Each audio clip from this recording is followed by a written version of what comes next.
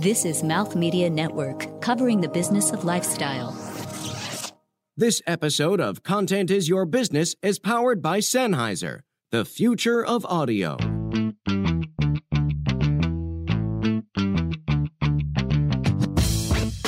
Hi, I'm Paul Zak. I'm a professor at Claremont Graduate University and CEO of Immersion Neuroscience. I love content because great content changes your brain and changes the way you feel. Hi, I'm Mark Rako, head of content and programming for MouthMedia Network and the producer of this podcast, Content is Your Business. As we bring you brand new episodes of this show, one of the members of our new hosting team, Ritesh Gupta of Vayner Media, had a chance to sit down with Dr. Paul Zak, a renowned neuroeconomist. Hang on to your hat, because coming up you'll hear what we think you'll find to be an insightful and crucial conversation about connecting content with the way our brains react. Frankly, this could be one of the most important podcast episodes you ever listen to. So we thought it was a great way to lead off this updated iteration of the show. We'll be back with more in the series of exciting conversations starting next week with another great guest and more of our impressive team of expert hosts. Thanks for joining us. From New York City, you're listening to Content is Your Business. Conversations with industry leaders and influencers covering the strategy and innovation of brand storytelling. Hi, I'm Ritesh Gupta, creative and content maker at Vayner Media. Very excited. Paul, thank you so much for coming to the show. This is a topic that I think every content maker, whether you're a maker, a marketer, anybody, is going to get a ton out of this, because I think you have the secret sauce to making better content. And it is called neuroeconomics is how you got there. Just in a nutshell, describe neuroeconomics and what the heck it has to do with content. Great question. So thanks for having me on, Ritesh. So I know you never have made a bad decision in your life, but your brother-in-law, who's buying investment real estate in 2007, when everyone knew the bubble was blowing, what's the deal on that? So neuroeconomics measures brain activity while people make decisions to understand why people do what they do. And the humans are weird. You've seen them, right? So why are we so variable? If we have these big brains, why do we make mistakes? And why do we respond to interesting things like content, advertising, movies? So you and I are a bunch of macho guys, right? But we've seen people cry at movies. So that to me is fascinating as a scientist. You're cognitively intact. You're aware these are professional actors. You know you're in a theater. And yet at the end of the movie, when the boy gets the girl, you start crying. Well, not us. Other people start crying. Why is that? Right? Something moved us. And so that's what I focused much of my research on. What's that movement that somehow clearly affects brain activity, but motivates an action? Mm-hmm.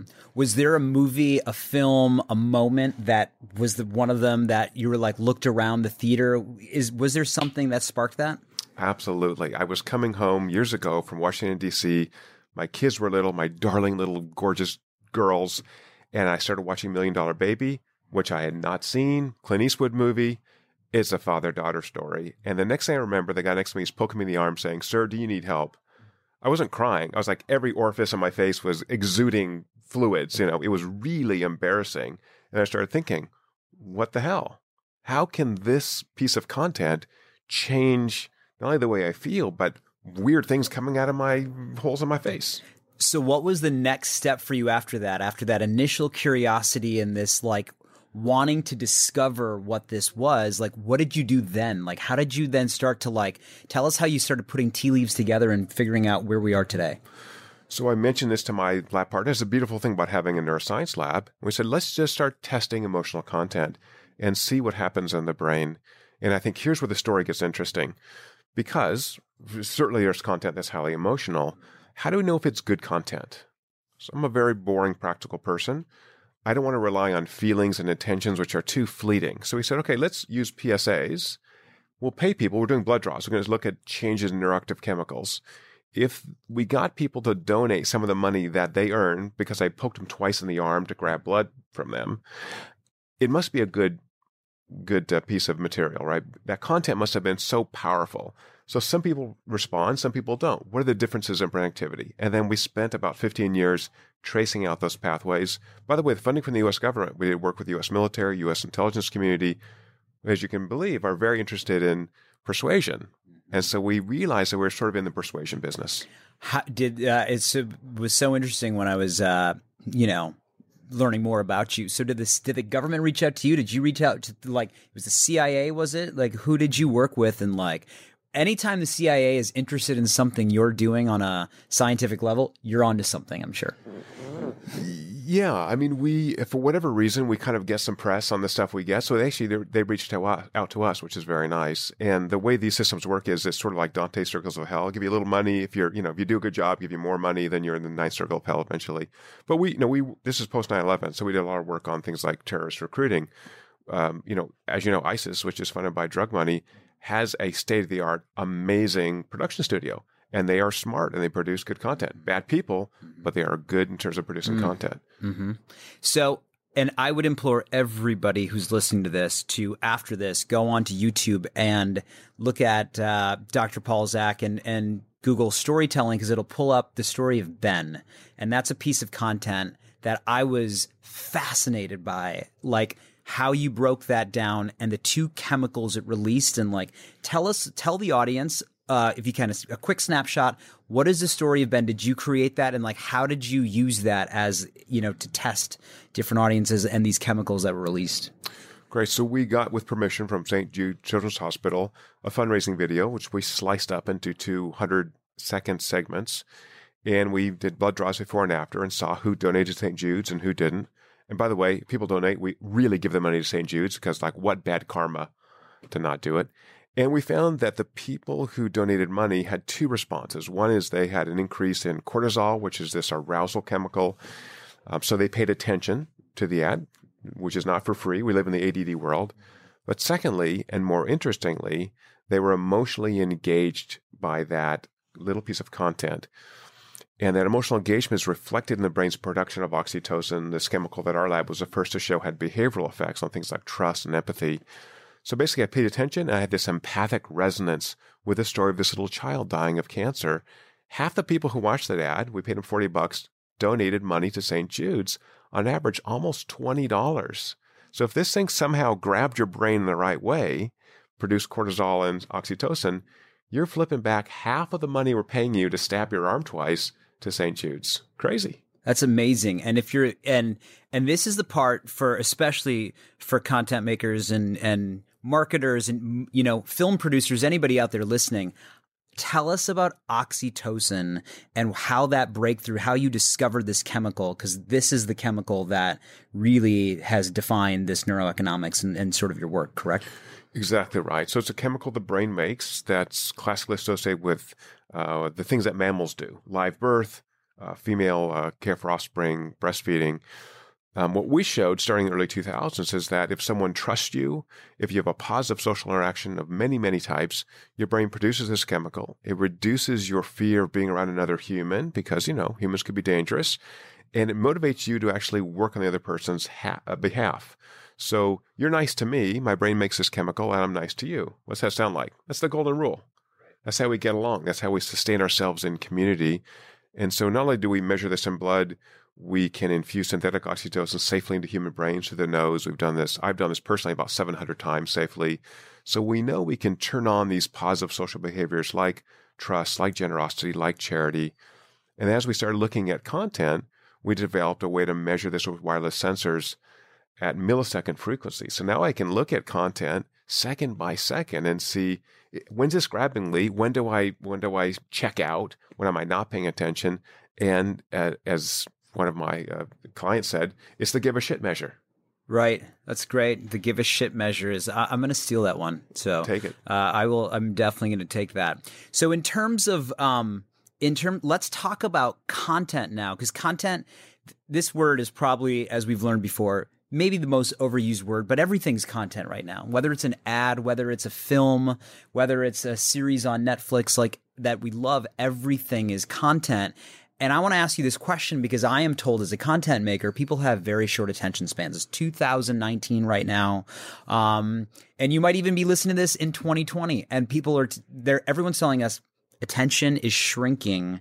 Tell us about, attention and like what are these pillars of content that you've discovered between attention and character and like how to really truly engage people? So we find is that the attentional response has to precede the emotional response. So first you got to grab my attention. So really kind of starting that content hot, and then give me a reason to care about it. So build some emotions, build some conflict, have a character. As social creatures with social brains, we are fascinated by the other humans, and they could be anthropomorphized humans, robots, animals. So if you can build in that conflict where I'm kind of the dramatic arc, I care about what's going on, I want to see how this thing resolves. That's how we learn as human beings. We watch others. So there's a real reason to have content. What we find now have tested thousands and thousands of pieces of content is often that storytelling arc is sloppy. It's not done well. There's too many flat points. And so I think from a sort of an advertising perspective, shorter tends to be better. So if we can jump to the 2019 Super Bowl commercials, I'll give you a concrete example of that. So there was a single 2-minute ad, which was for the NFL, and it was rated as most liked by USA Today readers. It was the bottom third for neurologic immersion. But if we chopped out the first 30 seconds of that, it killed. But the pattern of that ad, which viewers can Google and watch, it replicates over and over and over. So that's kind of sloppy storytelling to me. The energy in the ad was dissipated by not ending on a high note. Interesting. It's funny. In our travels, we sort of sometimes say it's hitting the same emotional beat. But it's interesting because that beyond just USA Today, and let's talk about this because you broke down, before we jump too much further, you actually looked at all of the 2019 Super Bowl ads, did you not? We did. We've done this for 5 years in a row. So with your company, so tell us like how, with Immersion Neuroscience is your company. So tell us, or the company you're with. So tell us about what you all did and how many people were in this sort of like, this is your modern day version of a focus group, which we'll get into in a little bit. But how did you bring people together? How did you measure and like tell us about, the test? Right. So we basically took the neurologic signals that we use all this intelligence community money to identify and now have developed a wearable sensor, which allows us to measure neurologic immersion at scale. So it's all cloud-based. 500 people, 1,000 people, we don't care. And were they all in your lab? They were actually at a bar because we wanted this to be ecologically valid. So interesting. In every year before this year, we did an ex post. A couple of days after the Super Bowl, we took a bunch of commercials, put them in the lab, and it's such a clean setting. Everything's beautiful and great. That's not how people watch ads, actually. They watch it with noise and drinks and waiters. And so we reserved a space in a bar, recruited 33 people, bought them 2 drinks so they'd come show up, and just watch the commercials live. And we live captured which ones were best and which ones were not best neurologically. So I don't want to rely on liking. And we had this discussion before we went on air. Liking is a bad question. I don't care if you like the commercial. I care if that commercial motivates you to take an action. And the algorithms we've written based on these neurologic signals are all about actions, not feelings or intentions.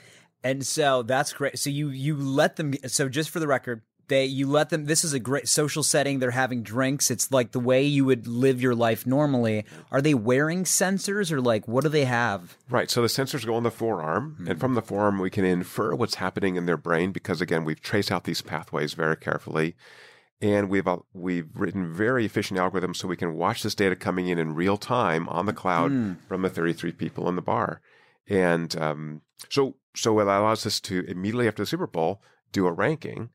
So what was the most immersive commercial? It was this chunky milk commercial for Mint Mobile. Weird commercial, a family eating chunky milk, drinking chunky milk, I guess. But they're smiling. Oh, this is fabulous. It's great. So now we have a disconnect. So there's a narrative arc there, which is more and more of the family are talking about how chunky milk is the greatest thing ever. And so is Mint Mobile. But they're smiling when they do it. So now my brain's trying to make sense of this. So in the NFL 2-minute commercial, I see the pattern recurring. In the beginning, it's no pattern, right? I'm just trying to understand what's going on. Okay, fun. It's weird football players knocking over a big cake. But once that pattern begins to recur, I've lost all that energy. So we really want to, what we find is we really want to leave consumers with a fairly high tension point so that they are motivated to take an action. If I resolve that dramatic arc completely, I've dissipated the energy. So I want to generate conflict and then end with some conflict, end on a high immersive point. So now I got to buy a ticket, I got to buy a product, I got to share this information. That is interesting. That right there is so different from what I've heard. So you don't resolve it. So it's the best thing to do is end on a tension point.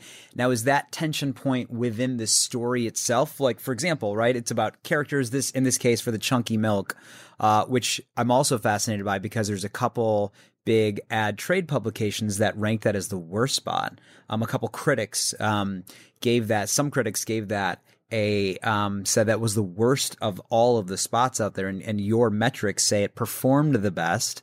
In terms of that tension, is that left in the story, or can that be done with post copy, etc., a call to action by a brand, whatnot? I think it could be done both ways. I mean, you want to keep tension in the conflict of the story, right? The chunky milk has a conflict, which is, what the hell is this family thinking? But you want an explicit or implicit call to action, right? So that was a very interesting example because the storyline does not directly relate to the pitch for Mint Mobile. But at the same time, they're making a little play on words. Just like you wouldn't want to drink chunky milk, you probably don't want to use some giant company like AT&T or Verizon for your mobile provider. So what, in terms of all the Super Bowl content, anything else surprise you from the 2019 Super Bowl from what the data you collected? I think one thing is interesting. So I'm going to go back to 2018. So 2018, and just for context, just so everybody knows, you also did the same thing at 2018. You did a more modern day version of 2019 in terms of live, but you also, Dr. Paul Zak also did this experiment into the 2018 Super Bowl. Right. So we're still waiting for the 2019 data to come in for this analysis, but we related the USA Today ad meter ratings to whatever outcome measure we could find. YouTube views, YouTube comments. I don't have sales data, right? So I can't do that analysis. And the USA Today ratings on liking, a negative correlation. Immersion, a nice, strong, positive correlation with YouTube views and comments. So again, when the brain tags this information, this content with emotion, it's saved differently. It's more easily accessed in the brain. And we're seeing that reflected in how much life this content has post showing on broadcast TV. So what's fascinating, let's turn to the way we've always been told, whether this is advertising, a new movie coming out, a hit, a new television series, everybody does one thing. They do the focus group, right? The classic focus group, and it hasn't changed a whole lot. What is different about with Immersion neuroscience? What is the difference between your testing and that testing, and why is that testing antiquated and sort of broken, if you will? So we somehow have this view that because our brains produce language, our brains can use that language to relate our unconscious emotional experiences. And it's just not the case. It's like asking your liver how you processed breakfast this morning. So that's just a nonsensical statement. So by asking people consciously to give us an answer, how much do you like this thing? What do you think of it? We're really asking the wrong question. So by being able to measure second by second these unconscious emotional responses neurologically, I'm getting much richer and cleaner data on what really grabs people. And again, I don't care about liking. I care about grabbing your brain so much that you've got to do something about this. So I think it's a really different approach. And focus groups, one person pipes up something, everyone follows, and it's just a mess. We're going to come back and dive more into the art of content, and then whether you're a marketer or a content maker, how you can apply it to make better content and to really, capture your audience. Stay tuned.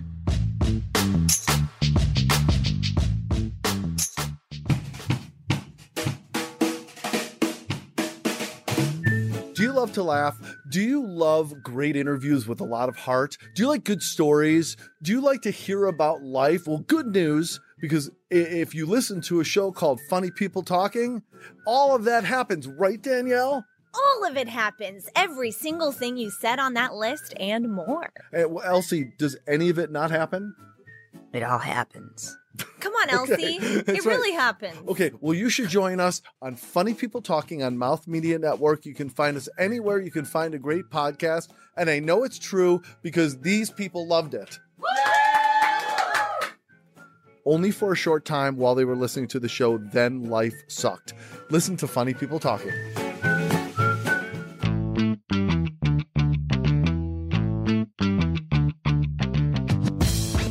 This almost just sounds too easy. Like, why? How did you just come up with this? And, I'm going to call bullshit on you for a second. So just tell me, break this down, how this works. Like, surely you're asking people questions afterwards. Like, what's going on? Right. So this is 15 years of really hard research, a lot of mistakes, thousands of blood draws, wearable sensors, a lot of investment in technology. Until we identified signals that the term of art in statistics is robust. They consistently predict people's outcomes. So we ran all these studies that are published, and people can Google me and download the papers and read them themselves in peer-reviewed journals. We always gave people an action to do, like in the PSAs. They had to donate money. So who responded to that stimulus and who didn't? So we did work, for example, for a life insurance company here in New York. And after the rough cut of this ad, you could give us your email so a life insurance agent can call you, right? That's great. We did a study recently for Chris Dorsey Pictures, which is a producer of unscripted TV. And the sort of pain point in the unscripted world is that most of those shows are not very good. And so they're underpriced when they're sold to the cable networks until they build a big enough audience. So there's a pricing issue.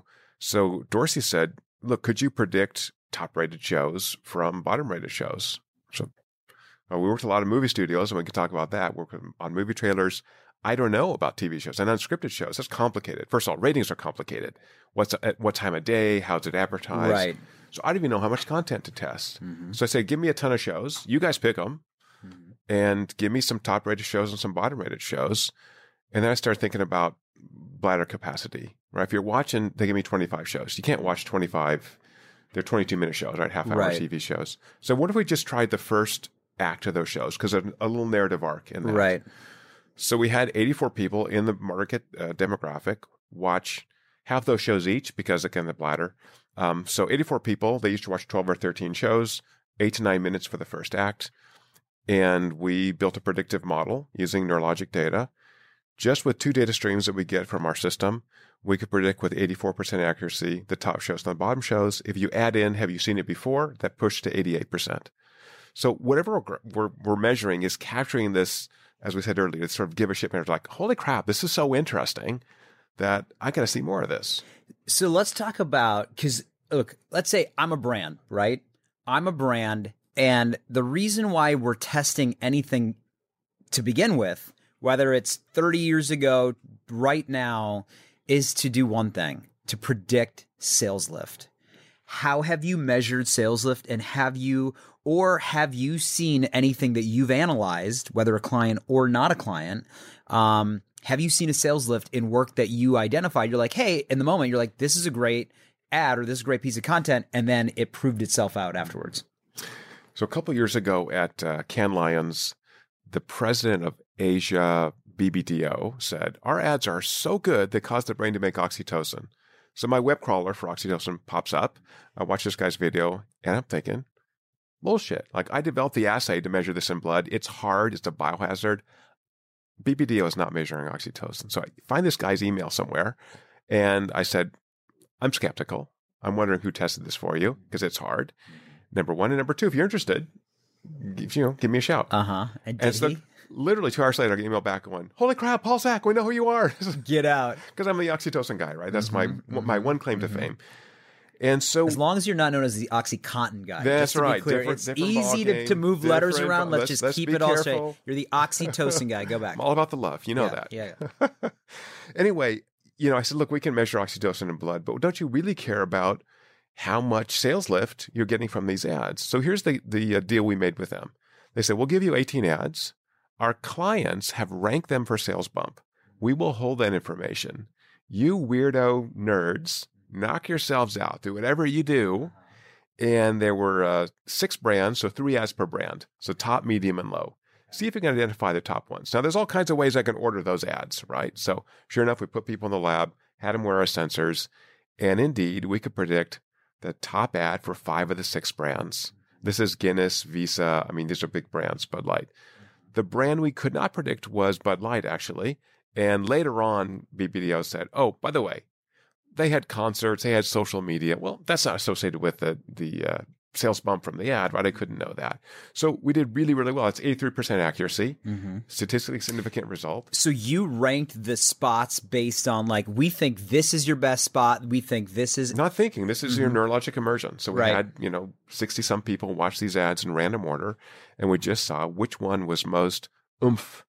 So we create this word immersion because we don't want to use the word engagement, which is so overused. So it's really this attention plus this oxytocin emotional resonance that you get from it. And we built an index that has this immersion value run from 0 to 10. So higher is better. So you can rank things. I want to look at this though for a second and use that story through the lens of an agency or the marketer, right? So let's say you said there was Visa, and let's say, so when you ranked the ad, did they initially give you 6 different brands ads and they said all these brands had a tangible sales lift already? They knew they had a sales lift, and then you ranked them, and then how did they, because they're withholding information from you, right? Purposely to test you. So how did they test you is my question. Right. So we sent them the ranking and we said, how much does it line up with what you had? And some of these ads are fabulous and some are dogs. I mean, honestly. And so that's the question is, how do we get to great content? And now we're hoping on content creators and maybe focus groups and maybe some kind of testing. So I was in an agency recently that does a lot of online work, and they said they released 100 versions. This was a 15-second ad online to see which one gets clicked through. To me, that says, I don't know what the hell I'm doing. You may disagree with me, but it just seems like I'm burning all this time editing this piece of content 100 ways, as opposed to saying, actually, I'm a professional. I know how to do it, or I can test. Do you do 100 versions of content? No. That's an interesting question because there are different theories to that model that say in this day and age with digital, you should be putting a lot of stuff out there. So I think that is a question that hasn't been answered yet, but it's interesting to get your perspective. So in your POV, you would advise people to say, hey, create a piece of content, but how do you go in before that, right? Like instead of looking at the finished product, because that's what you're eventually looking at. We'll start earlier. Okay. So that's what I want to get to. So at what point do you come in and what point are you working for agencies right now and content makers? We do. So again, our company, Immersion Neuroscience, is software as a service. So we have created, we call it PhD in a chip. You don't need a bunch of weirdos like me coming in your office, and I'm too expensive anyway. So you license this from us. It's all online. Everyone understands 0 to 10. Higher is better. And you get a bunch of metrics showing how you can improve your content as well that we've built in, and also who digs it the most. We call these evangelists, these sort of super responders. Target these people. They will help you. They will spread the word. So we worked with all the major new movie studios, looking at trailers, roughs of their trailers for the summer releases. And so they licensed our technology, and I got to go to a bunch of these studios, which are really fun, of course. And so we're watching real time as we have groups of individuals watching roughs of these trailers, and either the lines are going up or the lines are going down. And it's very easy to see which parts are valuable, how to trim these. So I just want to maintain the NDAs with those, but sure, of course.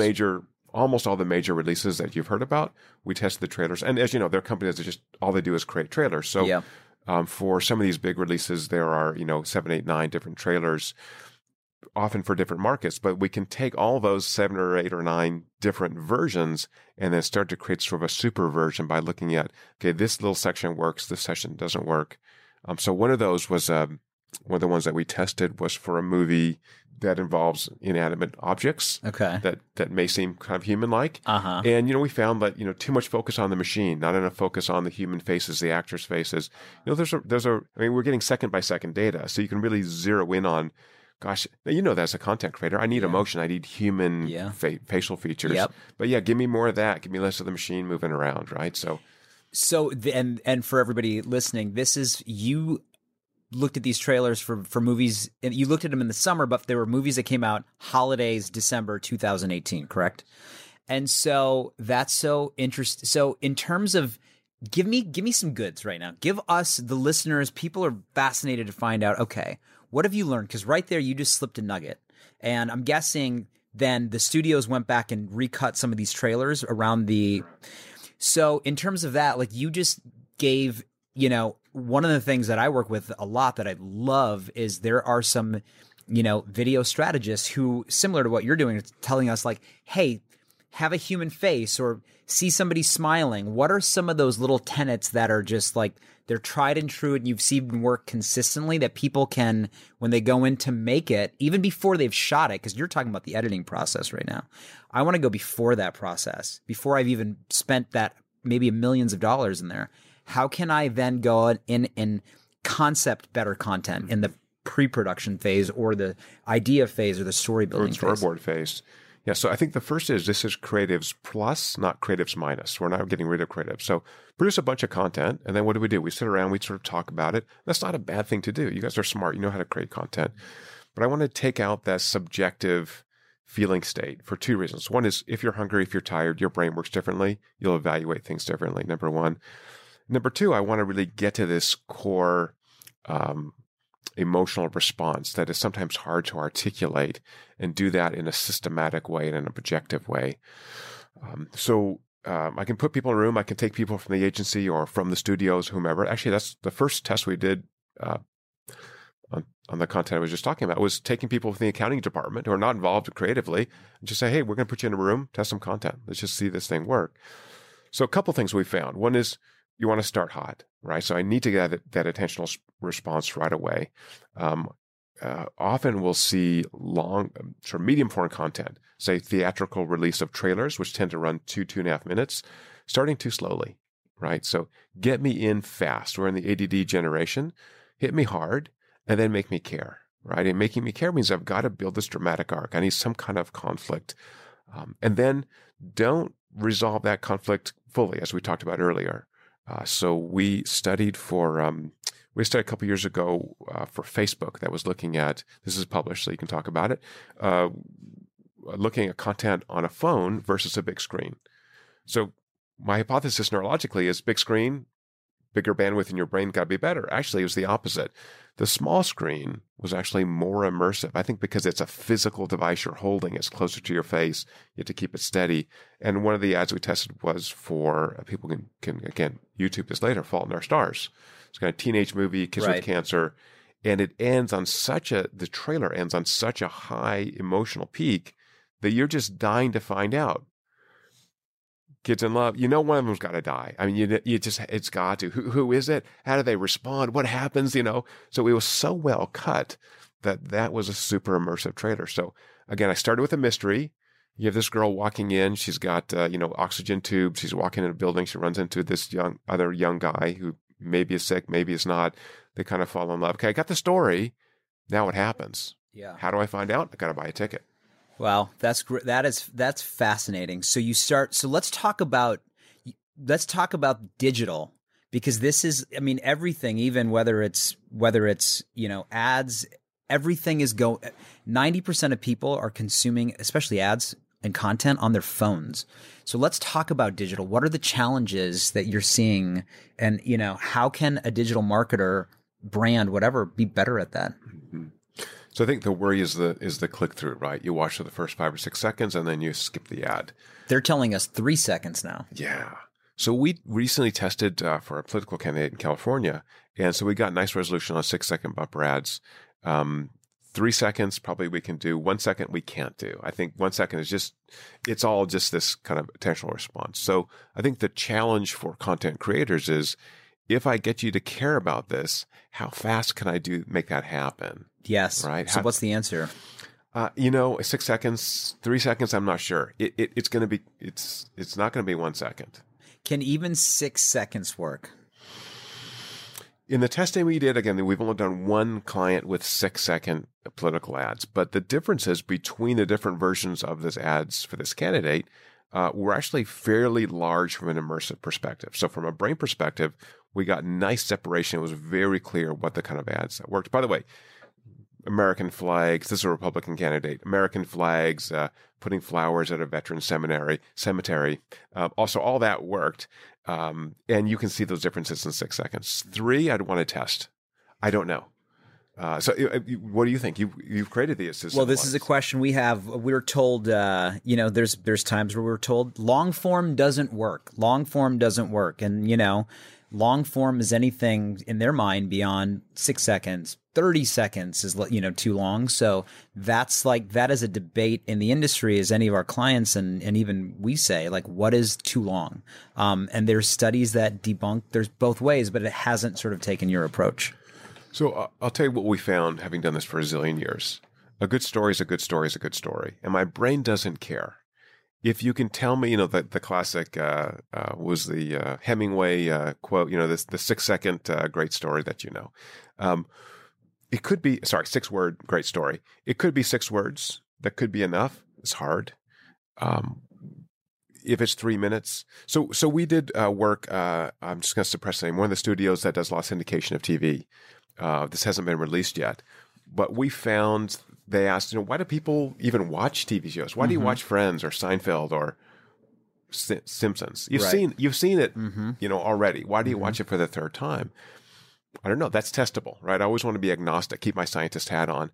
We found that on several measures, shows that you're familiar with generated higher immersion than shows that were new to you. Now, I said earlier that your brain loves new. I want something exciting. I don't want to repeat the pattern, but there's also something apparently that I've emotionally engaged in before that's pulling on memories, that's pulling on those emotions. So if it's you sound like you've talked to my wife. Story. Yeah, there you go. Why the hell are you watching Simpsons again? So we're weird creatures, and I don't have all the answers. You know that for sure. No one does. But I believe that testing is the way to get around having this conundrum of what we do. Why don't we just test and see what happens? And honestly, it's going to be targeting. I mean, what we're finding now is that kind of familiarity response varies a lot by different demographic segments, what kind of show you're watching. I think the ads vary by segment. So I think if you test that and you can identify particularly whose brains really dig this thing, then you can leverage that marketing spend. I love what you said. A great story is a great story is a great story. Are you listening, platforms, marketers, my clients? No, I'm kidding. I love my clients. They're the best. Great story is a great story. Length doesn't matter. Hi, it's Mark Rako. I want you to listen to this. Hiring is challenging, but there's one place you can go where hiring is simple, fast, and smart. It's a place where growing businesses connect to qualified candidates. And that place is ZipRecruiter.com/MouthMedia Network. Hiring used to be hard. Multiple job sites, stacks of resumes, a confusing review process. But today, hiring can be easy. And you only have to go to one place to get it done.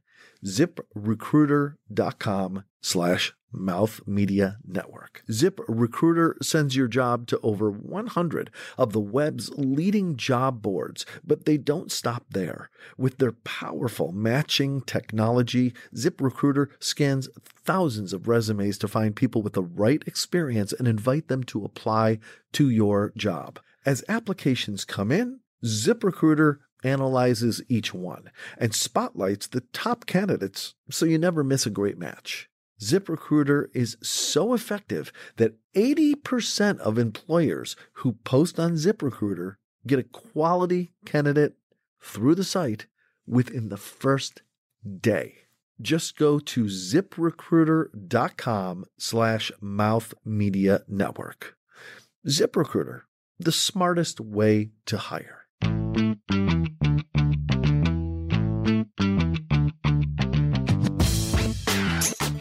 How does somebody build that tension? How do you design that before we've spent all this money to shoot it and not just sitting in the editing room recutting it? Partially, you need great storytellers. You need content creators who really understand story structure, understand how to elicit emotion in viewers. And as I said earlier, that emotion is what makes us remember and want to act on that information. So the attention just opens the door. It's the emotion that drives you through the door. So if that's the case, my view is test all the way throughout. And these tests can be a bunch of people in your office. Grab them right away. Hey, here's some content I'm thinking about. Refine, refine, refine. You do that anyway when you're cutting this thing, right? So I would do it throughout. So here's what we find neurologically. You can't have an immersion peak without a trough.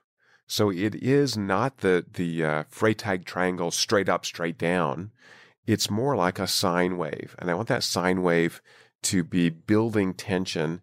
And then particularly for an ad that is motivating action, I want to have enough tension towards the end that I am motivated to now release that tension by doing something. But I cannot get an emotional peak unless I have a valley before, because the brain exhausts. Maybe not for 6 seconds or 3 seconds. But if I'm looking at 30 seconds or 60 seconds, I've got to put a little breather in there. And we know that from storytelling, right? This is the comic relief. This is the gesture. This is the second storyline that has lower tension. So I can certainly do that, but I want to do it in a very tight and thoughtful way. So we had done work years ago for the Humane Society of the United States, and they would release things online that were like 2 minutes, sad puppies and sad music. Same thing, we acclimated to it right away. So after a minute, everyone got it. And what they did is they dissipated the tension and they got fewer donations. So we advised them to do 60 seconds. That's great for TV. That's great for online. Tell me a tight story. Hold the tension. Make me look at that sad puppy in the eyes. And now here's the website or here's the phone number. Call now because this puppy is looking at you. Right. Love it. Is there any imagery that you've seen? Like you mentioned the American flag, right? A puppy's face, a smiling person. Is there any imagery that both grabs attention and or hooks emotion that any people out there can be thinking about when designing their content? We have. So certainly faces. Humans are face freaks because we get so much emotional content from faces. So close-up's great. Someone tried to do this. I think it was Budweiser a couple years ago for Super Bowl. Puppy, baby, monkey. Remember that one? It was a big fail. I think that was Mountain Dew. Was it Mountain Dew? Mountain Dew. So puppies and babies. Yeah. Again, highly emotional. Unless you're a psychopath, you look at a little baby's face. Oh, right. My God, so beautiful. And then they puppies. Added the monkey. Yeah, they add the monkey, which, I guess is cute. So again, it's got to be part of the story, though. So if you just drop in the gratuitous puppy or the baby, it doesn't work. So I remember seeing a commercial for Prudential Life Insurance, and because I look at commercial like you do with very fine detail, and there'll be a guy walking through with a little puppy in his arms, nothing to do with the story, right? And you might get a little teeny immersion blip on that. We'll say, if that's part of your storyline, build it in. So I think was a toilet paper commercial with the bears and there's a little baby bear, maybe Charmin or something. Yep, Charmin. So those are anthropomorphized animals, right? So we can get a lot of emotion from there. They're funny, they're engaging. So that's using that animal kind of engagement story in the storyline. What are the biggest mistakes that brands make when they go to make content in terms of like coming up with ads? And because this starts so much earlier, right? There's a brief from the client, then there's a strategy from the agency, and there's a way to attack the brief. Then there's the ideas, and then you write out the story that you then go shoot and edit and deliver. But it happens much earlier. What is that mistake that gets made? I think twofold. What I like about the neurologic data is it's not an opinion. It is what it is, objective data. So I think, again, testing throughout that and not having to say, well, the client likes version 7 and you think version 2 is better. I just don't want to be in that opinion world. But two things. I think not having a very rich storyline, understanding the role of emotions. The second we see now, particularly with shorter commercials, very fast cuts, in which I'm just going from scene to scene without sort of connective tissue. And that fast cut, although it sustains attention, doesn't drive the emotional engagement. So just from the neuroscience perspective, in 30 seconds, attention is much more like a 0-1 variable. Either I got it or I don't. So we call this spotlight attention. It's the emotion that drives that being sucked into that story. So sometimes called narrative transportation. That's the emotional component. Narrative transportation. I will be stealing that one as well. People want to know what brands stand for, not just what they sell. How do you feel about that statement?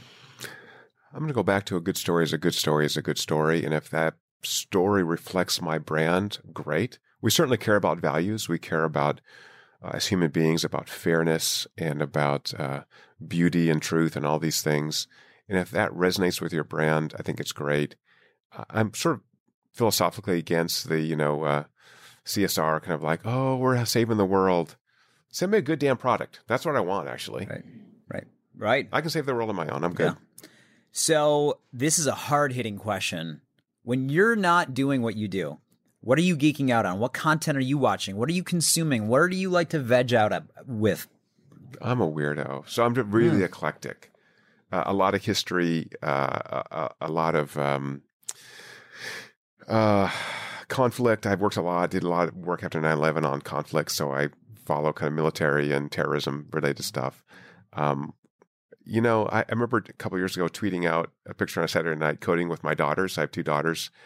I'm such a weirdo. So I'm really interested in tools, which is really boring. But anything about tools is interesting to me. When you were growing up, what did you see yourself doing? Did you see yourself being in this field, or did you have a totally different dream of like where you would end up being? I think, Ritesh, I think I'm a Martian, so I don't really understand human beings very well, and maybe I don't have a lot of emotion, so I talk to my wife, which is why I study emotion.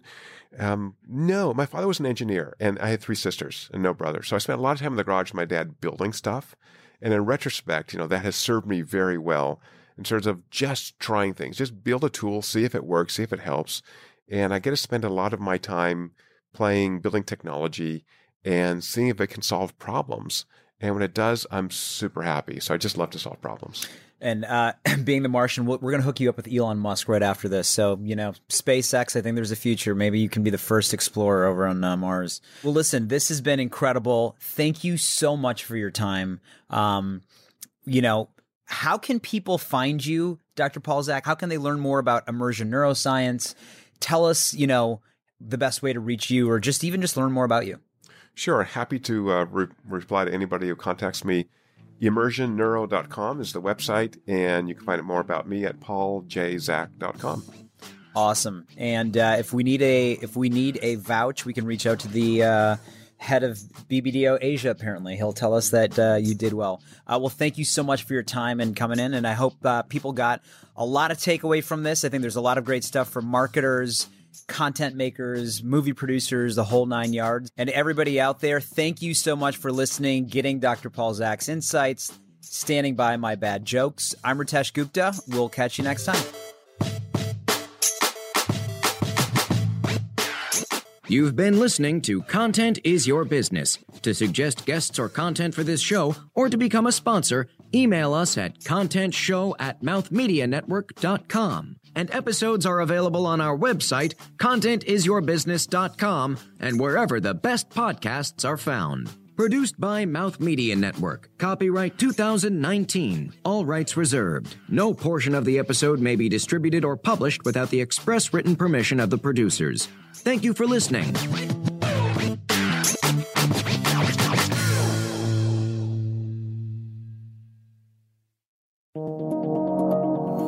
This is MouthMedia Network, covering the business of lifestyle.